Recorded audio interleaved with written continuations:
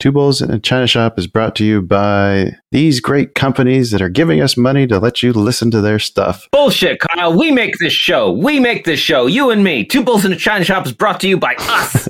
Someone's got to pay the bills, Dan, because it's not our trading. All right, roll them.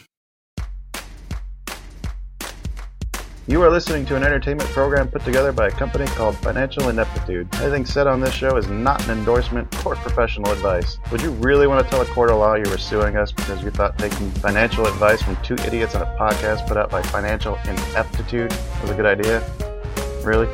Clown hat, smiley face. Was I supposed to say that? Yep. Or was I supposed to act that out?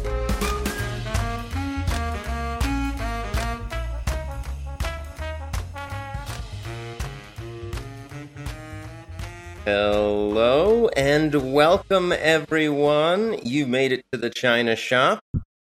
I'm Shopkeeper Dan. With me, as always, is Kyle, creator of FinancialIneptitude.com. Kyle's celebrating a big promotion today. Oh, God, he again. is the new apprentice horse shouterer. How you doing today, Kyle? Oh, I can't be a whisperer? Oh, I've never heard you whisper in my life.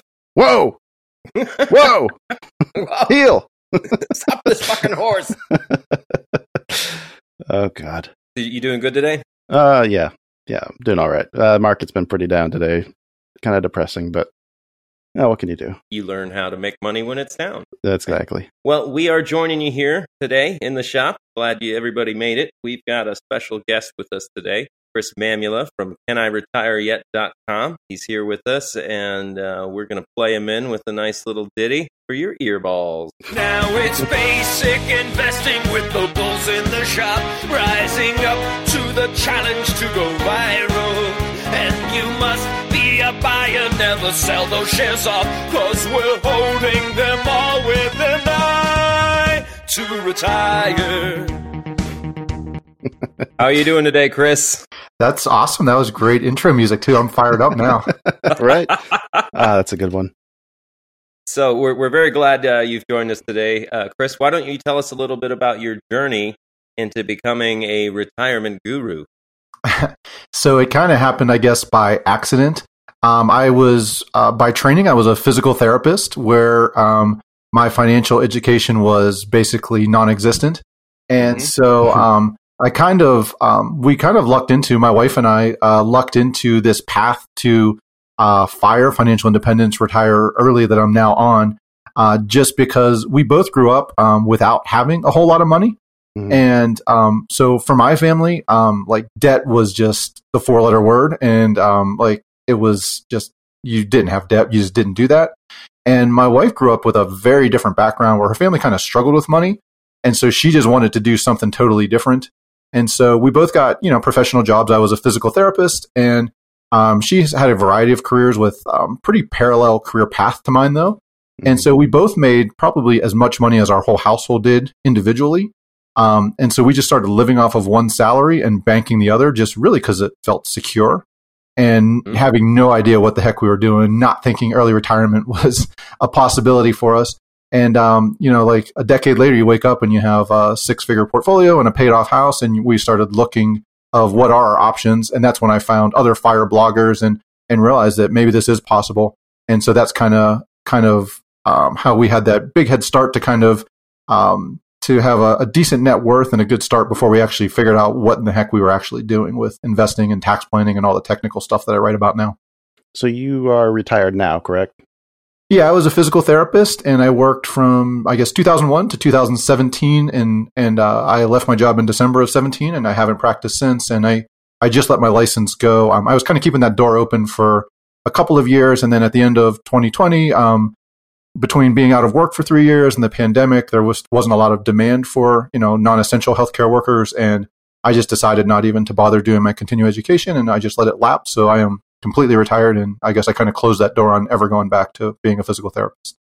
Now, were you keeping that door open because there was still some fear? Yeah, absolutely. Yeah, I mean, I think when we started down this path, like there was a lot of talk, as there still is now, and it's actually, I guess, worse, but like really high stock valuations, really low interest rates, like did we have enough money? And that first year was kind of scary. In 2018, there was a decent dip in the market towards the end of the year, and But ever since then, everything's been on an upward trajectory. And then also, like, I started a little hobby business as a writer, and I've written a book, and I started working on the blog. And those now bring in nowhere close to what I was making as a physical therapist and nowhere close to covering our expenses, but enough that probably if I needed to, we could not take anything but just the earnings off our investment. So that kind of eliminates the risk that, you're drawing down too much. So all of those factors kind of played into it. And so I felt much more comfortable after a couple of years. Allow me to butter you up a little bit. I consider physical therapy to be essential in healthcare. I don't think enough people consider it as an option. I have a friend who's got a very bad back, and they'll go to the chiropractor, but not a physical therapist. I'm like, what are you doing? Go to the physical therapist. That is the correct answer. Okay, I remember what my question was now. You said you and your wife kind of grew up with different backgrounds. I was curious, does she have a different philosophy when it came towards debt? Because it sounded like you were of the mindset of, debt, you don't want it, stay away from it.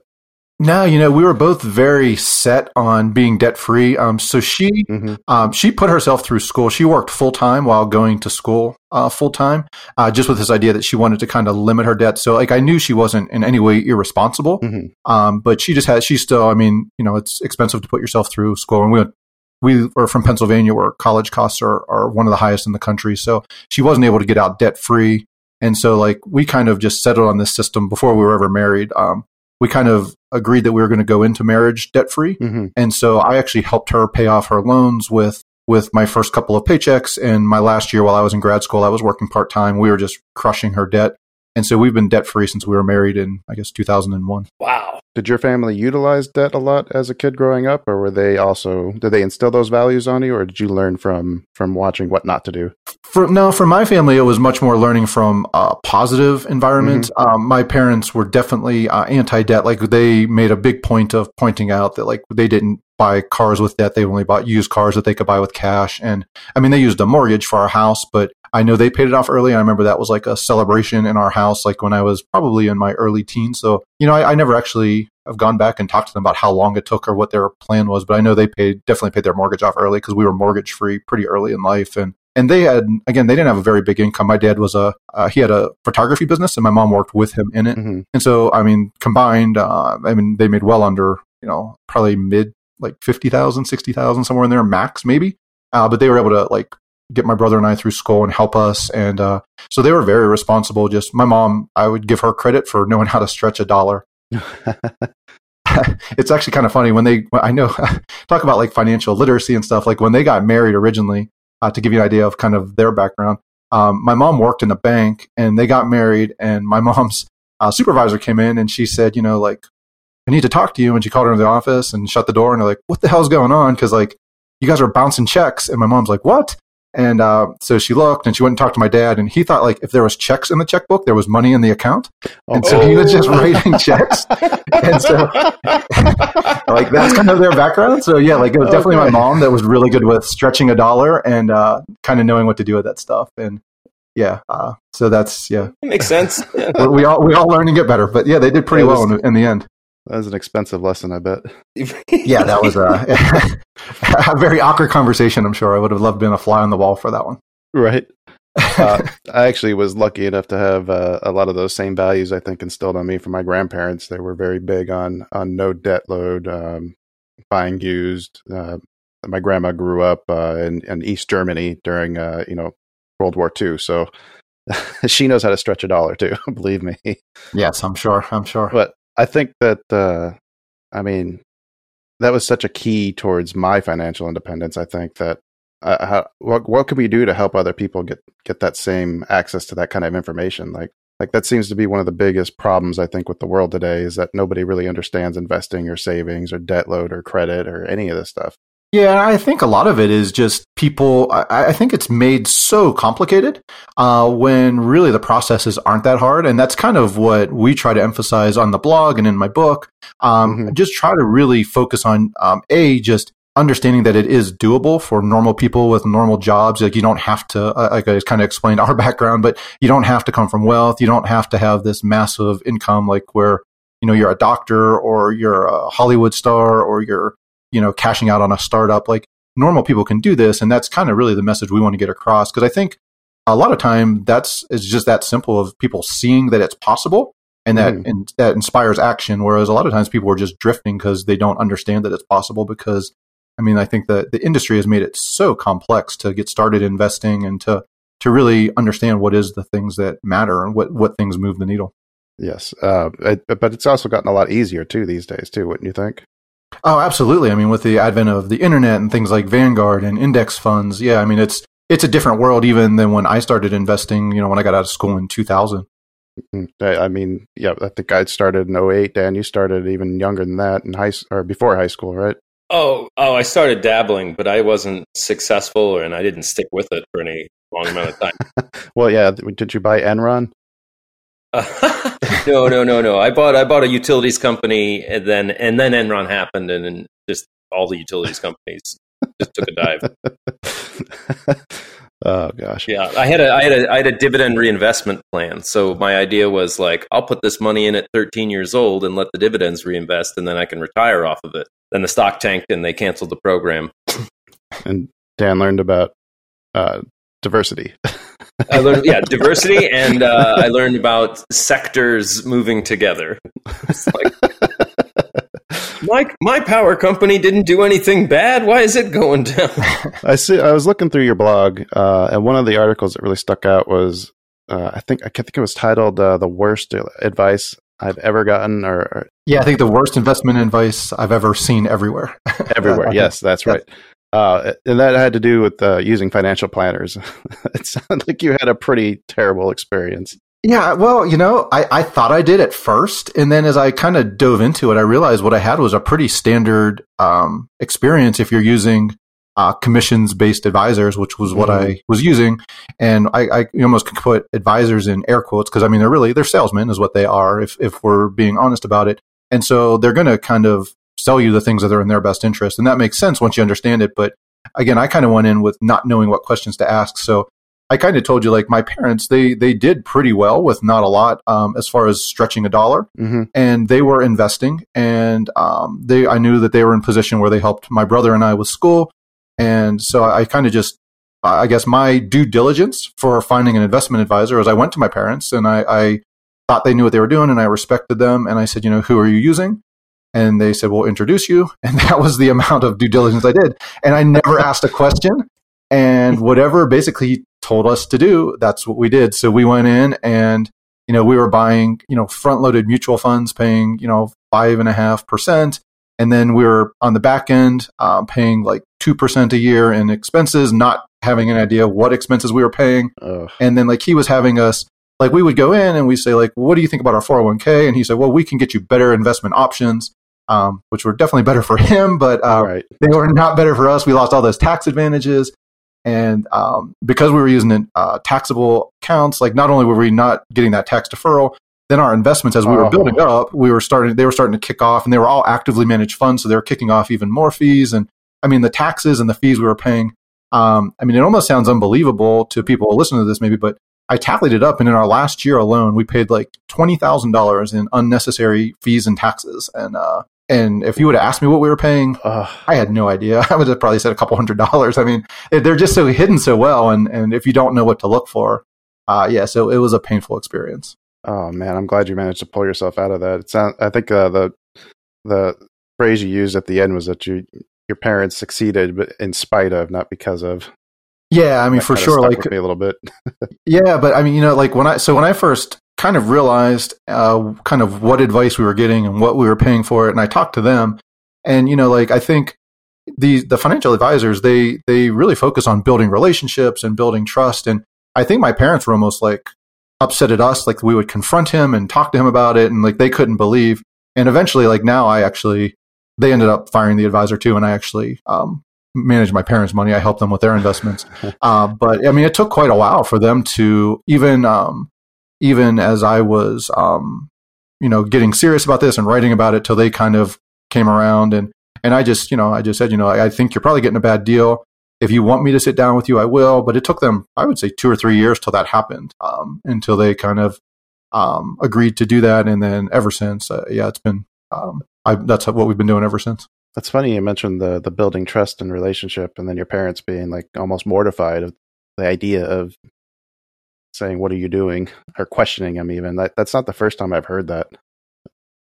Yeah, and if you look at some of the training things, like I told you, like my background, I was I was a physical therapist, but I did sports medicine, so I was an athletic trainer, and so I worked with high school athletes. And the one kid, he was one of our football kids, and we had a pretty good relationship. And he went off to college, and he called me, and this was right after this was all happening, and I was starting to write about finance and stuff. And he went into school, and I guess like he got the instruction, like call everybody you know and get him to sit down with you, and because he was going to go into the investment advising business. And so I was like, I'll sit down with you, but I don't think you're going to want to hear what I have to say. But I mean, that's how they're trained. They're like you get into these internships, and like they actually have you like reach out to your friends and your family and people that you trust. And most people don't know, what they're doing, and that's kind of the crux of that article. That what's the worst investment advice that you hear everywhere is just that you need an advisor, and then how do you find one? Well, you should ask for a trusted resource to refer you. But it's the blind leading the blind. Like again, like my parents, they totally trusted this guy. They were not trying to screw me over and send me to the wrong guy. They didn't know what to ask. And before I started writing about this stuff, I'm sure I sent 3 or 4 other people of my friends to this same guy. Because he was doing great for us. Our money was going up, but I mean, the whole market was going up. And I hope you called those friends back. I did, yes, I did. Some of them are still friends.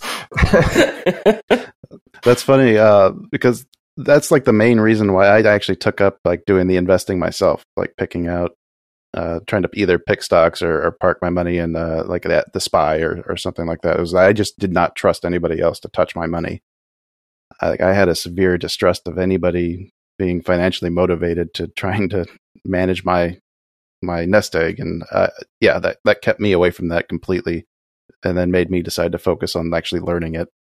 Yeah, but you know what? Like I feel that way now. But you mentioned before about like why are people so intimidated? And I think they make things so intimidating. The industry does. And so even as I was learning how bad our advice was, and I was learning about conflicts, like my initial thing was like, man, I can't do this myself. It's so complicated. And so my initial gut instinct was, I just have to find a better advisor. And I remember going in. So I have a physical therapist friend who is my partner in our office. And I said, do you use somebody? Because he was pretty frugal. I thought I kind of got a sense that he was okay with his money. And, money's so taboo. Nobody really talks about it. Right. And he said, yeah, I do. And I said, well, how did you find him? Like, how do you even know what to look for?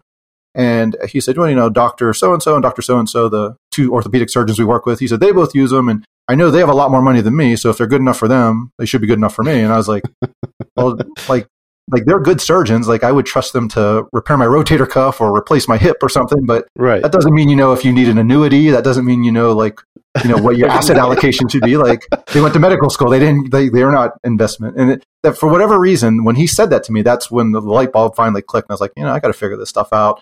And once I just dedicated myself to doing it, it's not very hard. But yeah, it's just that initial hurdle of knowing that it's possible. Oh, that sounds like there's genuine incentive to keep it, like the shroud of mystery around it, to try to convince people that they need that. Yeah, absolutely. Yeah, I mean, if they're people realize how simple it is, why would they pay the fees? So yeah, the more complicated you make it, then the more that they keep themselves in business. Mm-hmm. Kyle, they're not going to teach you how to homebrew at a bar. Well, here's the thing. They would if they can still make better beer than you. Okay. Well, right? Maybe. I don't know. What bars do you go to? I'm saying that there might be a financial incentive to teach somebody how to do it when you know that they're not, this very small percentage of the people are going to have the actual skills to be successful at it. Yeah, fair enough. But when it's something like financial investing and you can level the playing field with, 2 weeks worth of research, right.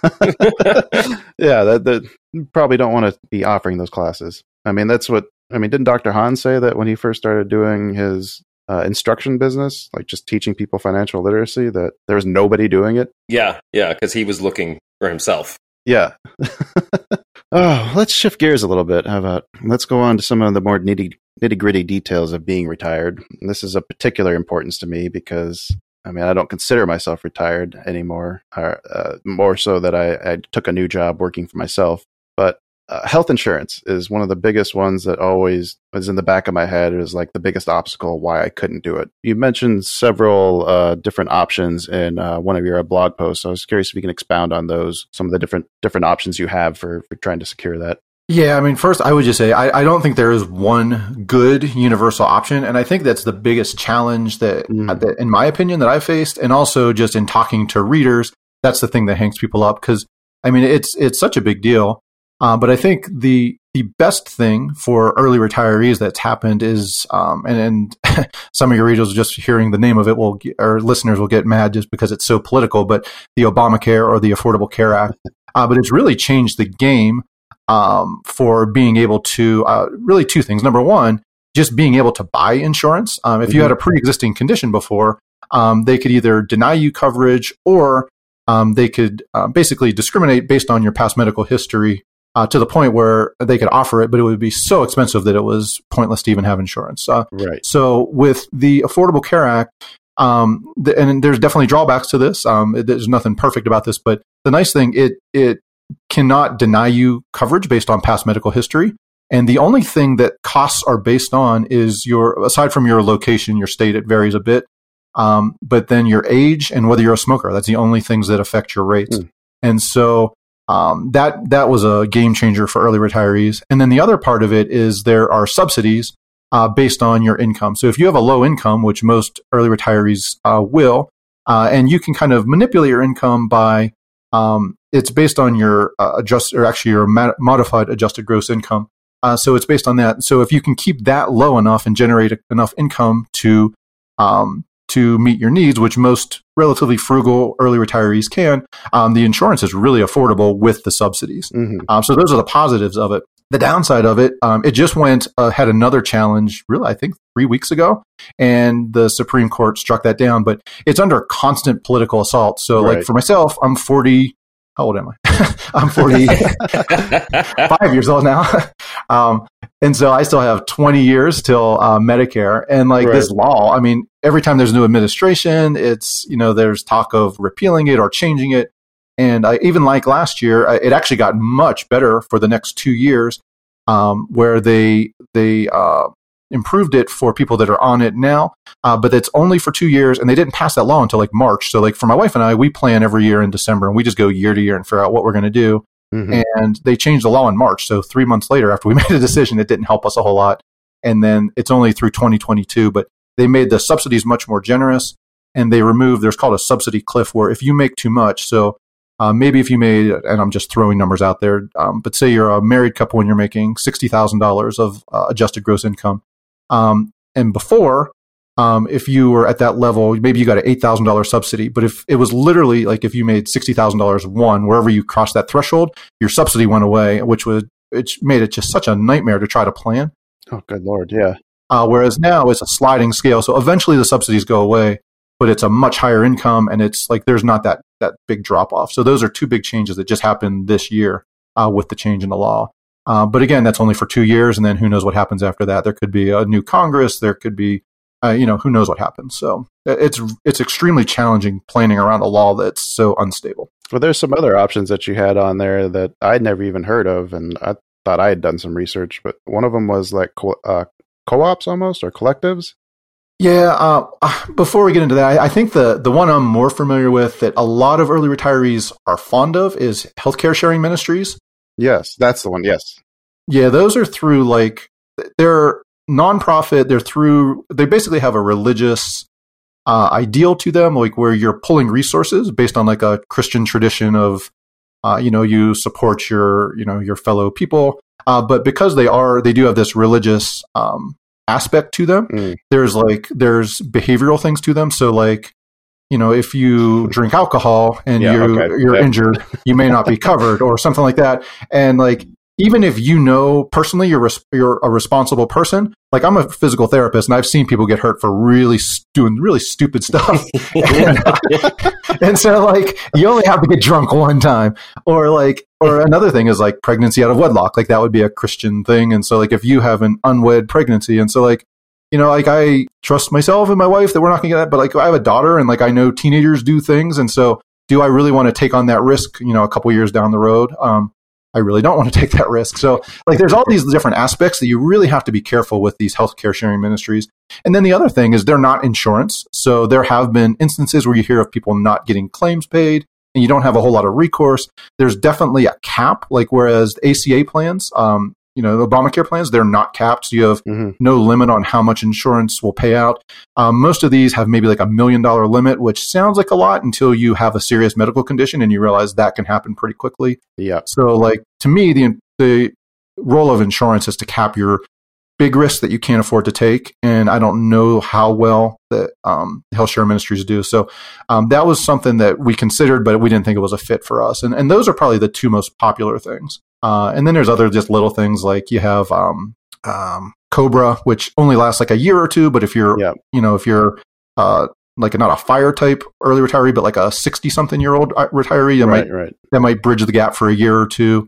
There's I'm not even sure what the status of these now with the change of administrations, like with Trump, the Trump administration, like there was the option to get like the more catastrophic plans, where you have much lower premiums, but they don't cover all the things that the Affordable Care Act plans do. And again, like you have that option where they can deny you once you have an illness or an injury, they can just raise your premiums. They may not renew you. So you have all those risks that went into insurance pre-ACA with those. So yeah, there's a lot of options, but none of them are great. So I think for most people, the ACA is the best, followed probably by the health share ministries. Yeah, that's the one that we're actually looking at too.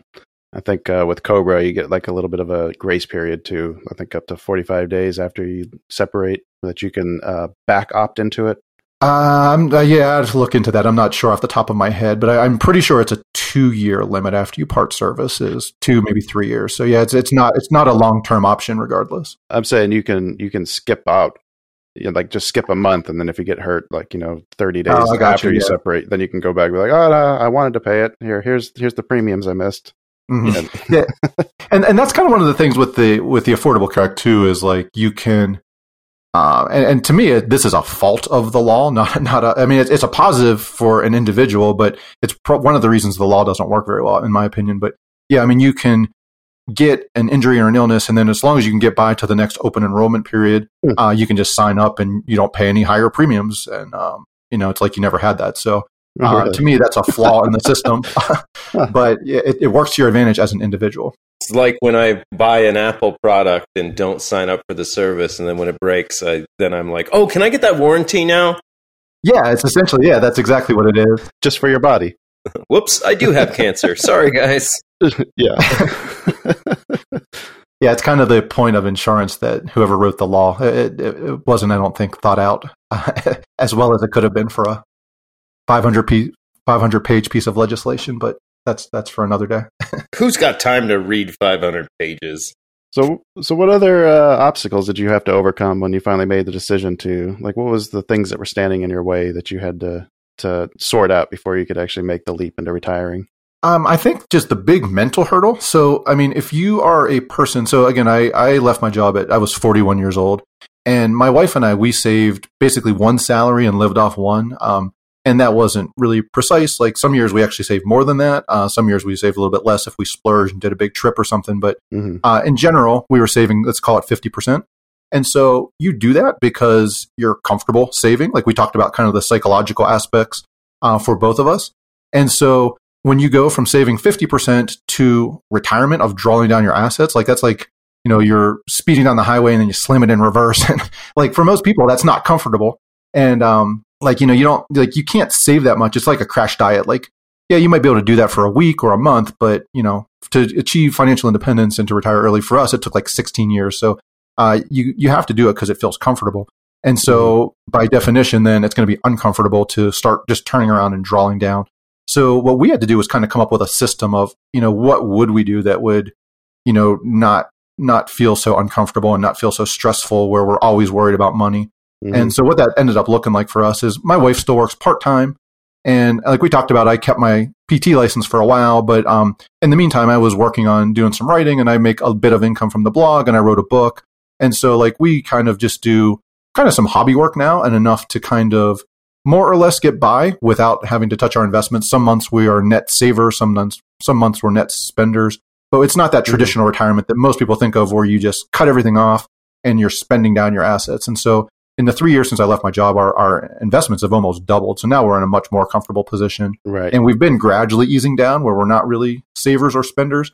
And so when we do hit that point, it'll be much more comfortable, I think, to cut back and start, living that more traditional retirement lifestyle.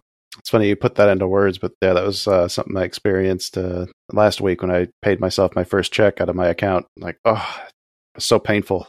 It's going the wrong way. Yeah, exactly. Yeah, I mean, it's just you don't get this way by if you have to struggle to save every month, then you're probably not going to ever get to that point where you're able to retire at 40 or 50, let alone traditional retirement age, because you're spending everything, and that's what's comfortable for you. And so yeah, I mean, it's quite a shock to the system, and I think that doesn't get quite enough attention. People are just like, oh yeah, I'll just do this and I'll hit financial independence and I'll quit. And it just doesn't really work that way. Right. At least not for us and for most of the people who I've talked to. It's definitely something I've had to work on. Yeah. It takes a special person, I think, to be able to just rapidly change like that. Yeah.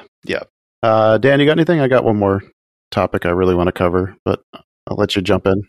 Chris, what do you find when you come across people? What do you find their biggest obstacle and hurdle to retiring early is? You mean like people like blog readers, people that are close to retiring, or people like just getting started out, or like who are you asking? Yeah, I would say the people that you come across that are like coming across your blog and they're actively looking for a path, and they're saying, oh yeah, can I retire yet? Yeah, so I think I've been meeting with, like, I typically set aside, and I haven't done it the last couple of months. We were on the road last month and stuff, but I'll meet with a couple of blog readers a month. And I think for a lot of people, I think it's just that idea of, when do you have enough? Mm-hmm. And then just kind of having that courage to make the change. Because again, like, I think people are comfortable saving. And also I think people focus a lot on the financial aspects, like, how am I going to get health insurance? Do I have enough money? What are the taxes going to be? All those types of things. And I think people focus way too little on, what do you actually want to do on the other side of retirement?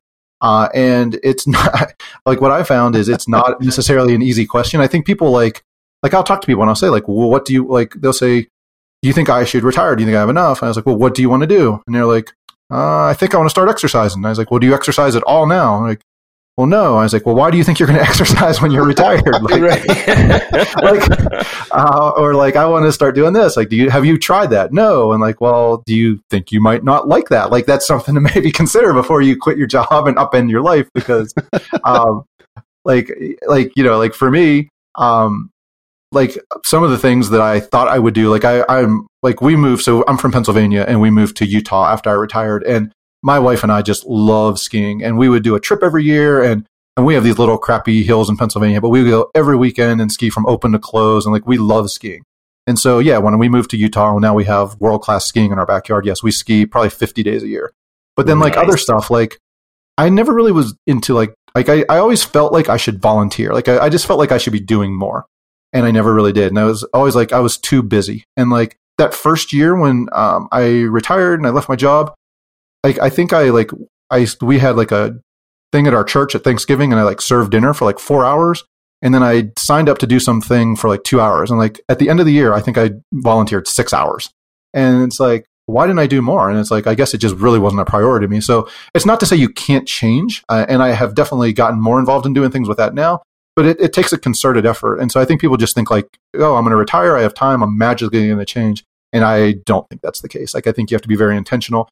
And it's definitely something to think about, before you get there, because a lot of people feel lost. Yeah, that's a great point, because I think a lot of people do get their like almost purpose from their work. Like, the work is what defines them. And if you suddenly take that away, you need something to fill that gap. You need something that's going to drive you or give you that sense of accomplishment. Yeah, for sure. I mean, I think we thrive on, accomplishment and service and helping other people. And yeah, when a lot of that comes from work for a lot of people. So when it goes away, a lot of people, I think, feel lost, and a lot of people end up going back to work for that reason. Mm-hmm. I mean, I could see a lot of people taking like just a part-time job. I always told my dad he should just go get a job at the gun range, since he likes to shoot so much. Go work somewhere where you can get a discount for the things you enjoy doing. Right? Yeah, like that's what I plan on doing. When I'm done working, I'll go work at Radio Shack or something where I can get like the cool electronic stuff and fart around with. Yeah, and that's kind of, I mean, a lot of the stuff I do, it's not even necessarily for money, but yeah, I mean, I volunteer, like, so I liked being a physical therapist. I liked the physical, like the, working with people, helping them get better, stuff like that. But like, I hated our medical system. It just sucked. And so like now, like I do like adaptive skiing. And so it kind of scratches that itch for me, fills that need. And then I get free ski passes to go to other resorts. Yeah. So I'm not necessarily profiting in money, but like, it's tax free. You're getting $100 ski pass to another resort, and it's just stuff like that. I mean, there's all kinds of ways that you can be productive and use your skills after retirement. But again, it's something you want to kind of think about and, have a plan, and nobody's plan ever goes according to the way they thought it would. But at least if you're thinking about things, you'll have options and right. It'll be stuff you've considered. What's that Mike Tyson quote? Everyone has a plan until they get punched in the face. I love that one. Yep. I use that all the time. Okay. I want to pivot one more time here. There was one article I was reading too on your blog post, and you wrote it back in 2013. It was about the true cost of buying a home. I think the conclusion was that in many cases, renting was better than buying. Yeah, that was actually my blogging partner, Darrow. He wrote that post. It's probably the most popular post on our blog still. Yeah, I think it was the first one that showed up. I was just curious if you still felt that way, but I guess if you didn't write that, that's not necessarily... Well, I can tell you, he just bought a house very recently. But I think it's a challenging question, and I think it changes from like right now. It's the housing market's just crazy, so it really depends on what market you're in, and also what you're going to do with that money, how you're going to invest it if you're not putting it into a house, or if you're using a mortgage. There's a lot of different factors that go in, and that article, if you're wrestling with that, or if listeners are wrestling with that, definitely worth checking out. He put a lot of thought into that, and it still does really well on the blog. Like I said, it's the most read thing we've ever had, and but it's a tough question, and he really kind of dives into a lot of those different factors. Shoot, I should have looked closer at the author, because I thought we were going to have a good argument. Yeah, I've actually always been a home fallen on the home owner side, but for me, it's just more of an issue of just comfort. Like we paid our mortgage off in like 7 years, and when we moved, we sold our house in Pennsylvania and bought our house in Utah here with cash. And to me, it's just a comfort thing. I've never honestly broke down, like, I know he really dove into the analytics of the math of it. And for me, it's just some things I think it's worth doing that. And then other things, you just got to know what's going to make you sleep at night. And for me, not having a mortgage, like I know if everything went haywire, I mean, our expenses are so low, because for most households, that's the biggest expense you have is your housing. Right. So by being able to eliminate that, it's, you still have property taxes and upkeep and stuff, but not having a mortgage or a rent payment is just huge in my book. Yeah, I mean, I think the main consideration is time. If you're only going to be somewhere for 6 months to a year, then why would you bother buying a house? But my argument for the pro side is that if it's better to rent, then why are rental prices more? Like, why is anybody buying houses to rent them out? Mm-hmm. Yeah, absolutely. They're obviously making money doing it. Well, and one other thing, like and again, this is maybe a limited portion of the people listening, but like if you are an early retiree, again, like, so we talked about the healthcare and the subsidies. So the subsidies are based on your income. And if you don't have a lot of expenses, which again, that's the biggest for most people. So if you can eliminate that expense, then you can keep your income that you recognize every year lower for tax purposes, which means you get a much bigger subsidy. So, I mean, there's a lot of factors that go into it, and you really have to kind of look at your own situation and consider all of those things. Well, Dan, I tried, but I guess we're not going to get our beef yet. Oh, man. We've been on a quest to find someone to start beef. Yeah. Beef's good for business. Sorry, I'm too agreeable. Sorry. That's all right. You know what? That pisses me off, Chris. You're too agreeable. I got beef with that. I was telling Kyle before we started. I mean, listen to how you guys invest and stuff. I thought this whole thing was going to be arguing. I've had nothing to argue about yet. This is a little disappointing. I was looking to lock horns with the bulls. No. I think Dan defined it perfectly. We've always said to anybody who asks us what they should invest in, the SPY or an ETF that you like. Don't overcomplicate it. Yeah, agreed. Yeah. We're trying to beat the game with limited success. Turns out it's hard. It's really hard, and it requires a lot of time and effort. The people who are successful at this is their job. This is their 9 to 5, and then this is what they do on the weekends. Right. I just had this conversation with two friends. We were out hiking the other day and they were talking about that. And kind of, that was my argument, is like, I have enough interest in personal finance. Like, I write a blog, I've written a whole book, and I have no idea. Like, I can't answer. Like, they're asking, should I invest in this? Should I do that? And like, I can't answer any of your questions, and I have way more interest than you. So why would you even think about it? Just buy an index fund and get back to hiking and biking and skiing and just go hang out with your kids and enjoy life. Like, life's too short as far as I'm concerned. But if you like it, by all means, go for it. But for me, I've never had any interest. We love it. Obviously. Oh, yeah. Yeah, and some people do, and by all means, go for it then. But that's not for me. It's always going to be work. Yes, it's always work. That's been that's my new go-to. I think if somebody asks me if they want to do what we do, I think I'm going to ask them if they go to a party and they have 30 to 40 minute conversations with people at the party about stocks. Then maybe you have a shot. Are people walking away from you because you won't shut up about Tesla or Apple? Or have you ever had a loved one beg you to stop talking stocks? To encourage you to start a podcast so you could talk to somebody else about it. Yes. Yeah, if that's not the case, then stick to an ETF. Yeah. Oh, man. Okay, well, I think we got through most of my questions, Dan. Yeah. So, Chris, how can I make a ton of money to retire next week? I'm in a hurry.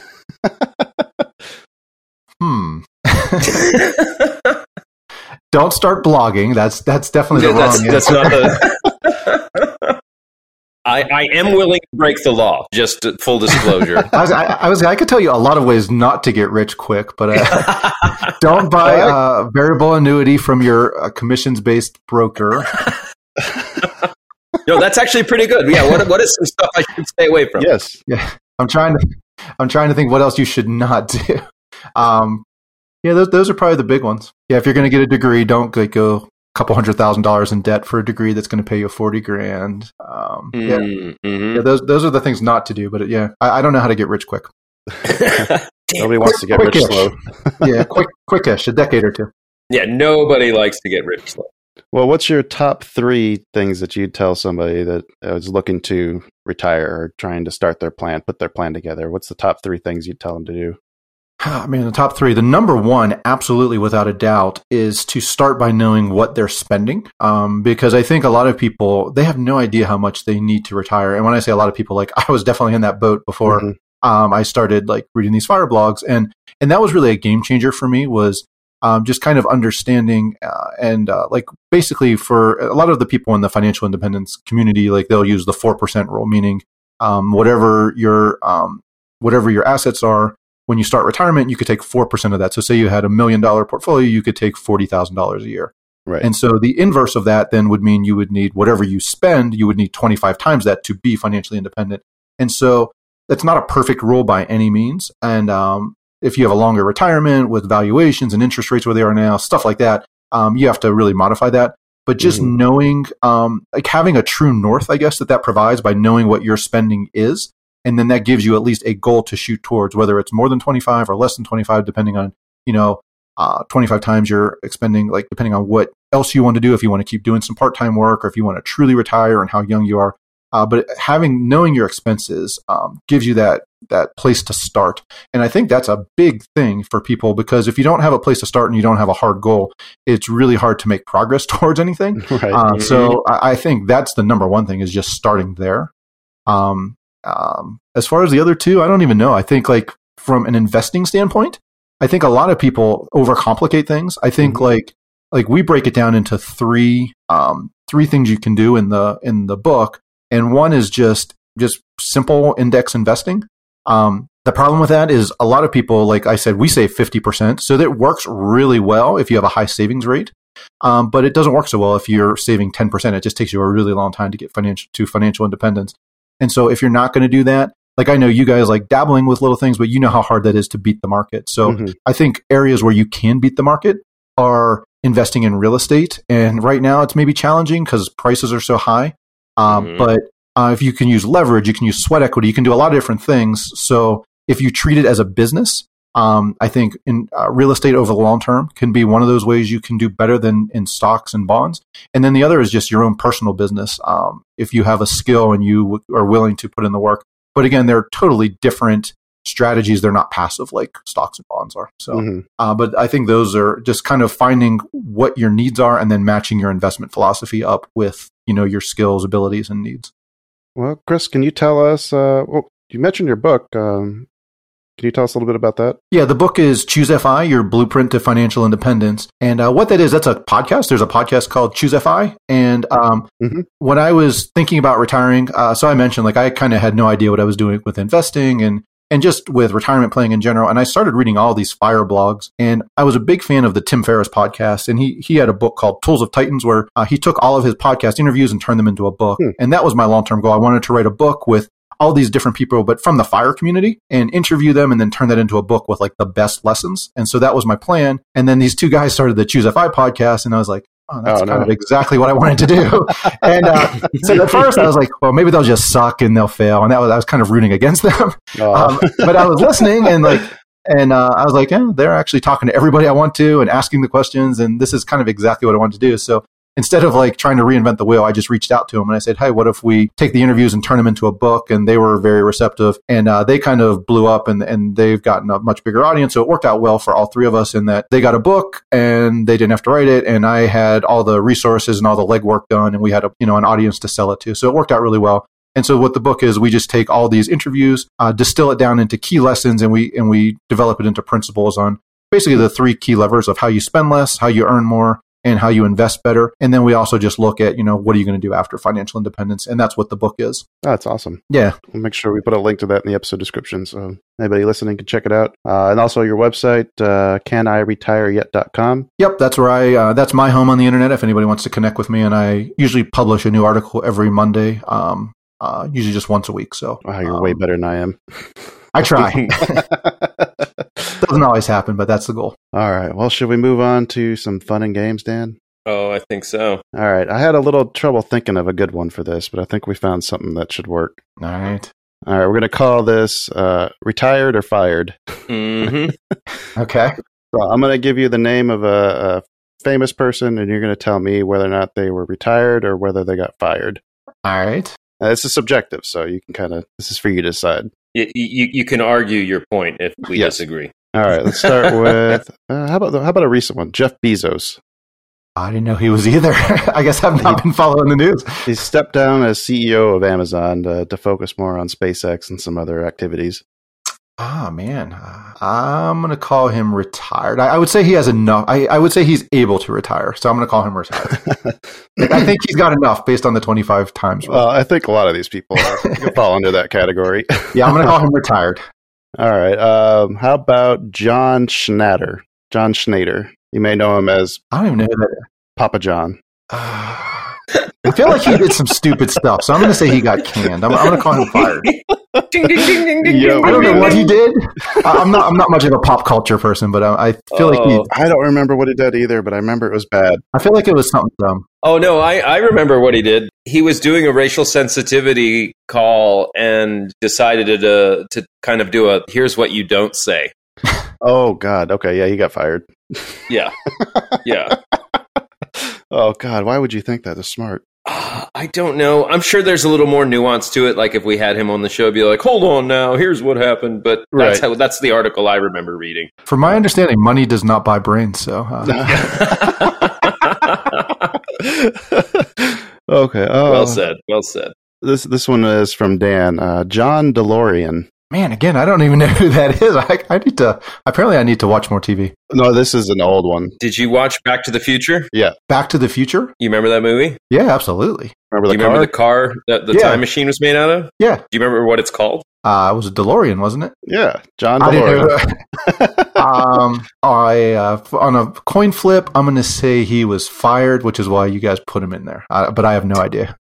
I wasn't sure either. I had to look it up, and apparently he was busted in a coke deal. A bunch of other stuff happened. Oh, yeah. He's totally fired. Okay. That's the way I was going too, but I wasn't sure. Well, I'm glad he made the car first, or otherwise they would have been stuck back in the 50s. So that worked out well, at least for Marty McFly, anyway. God, what was that, the 80s? I mean, can you imagine if that was a Pinto? All right, last one. Let's do one more. Richard Nixon. He was definitely fired. I know who he is.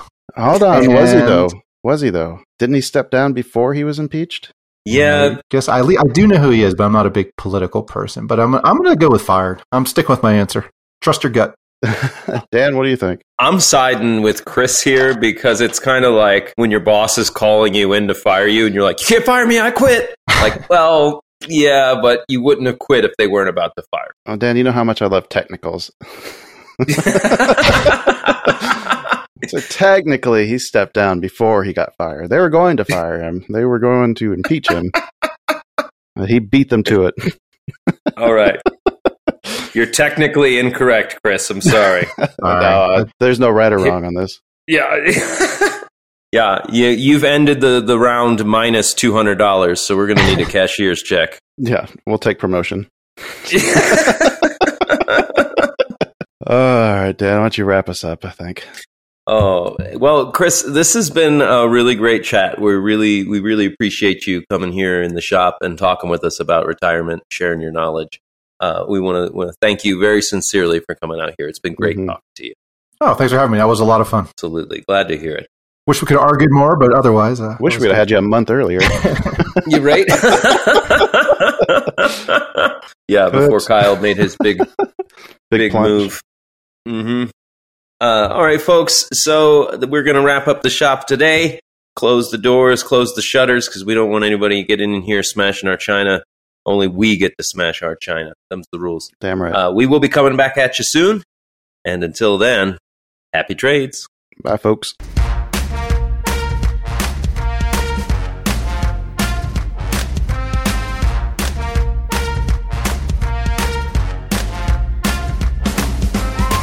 Two Bulls in a China Shop is an entertainment program, and all thoughts and opinions expressed in the show belong to the hosts and not of any company. They are not intended to provide specific advice or recommendations for any individual or on any specific security or investment product. It is only intended to provide entertainment about stocks in the financial industry of trading. If you make trades based on what you hear in this show, you assume all risks for those trades.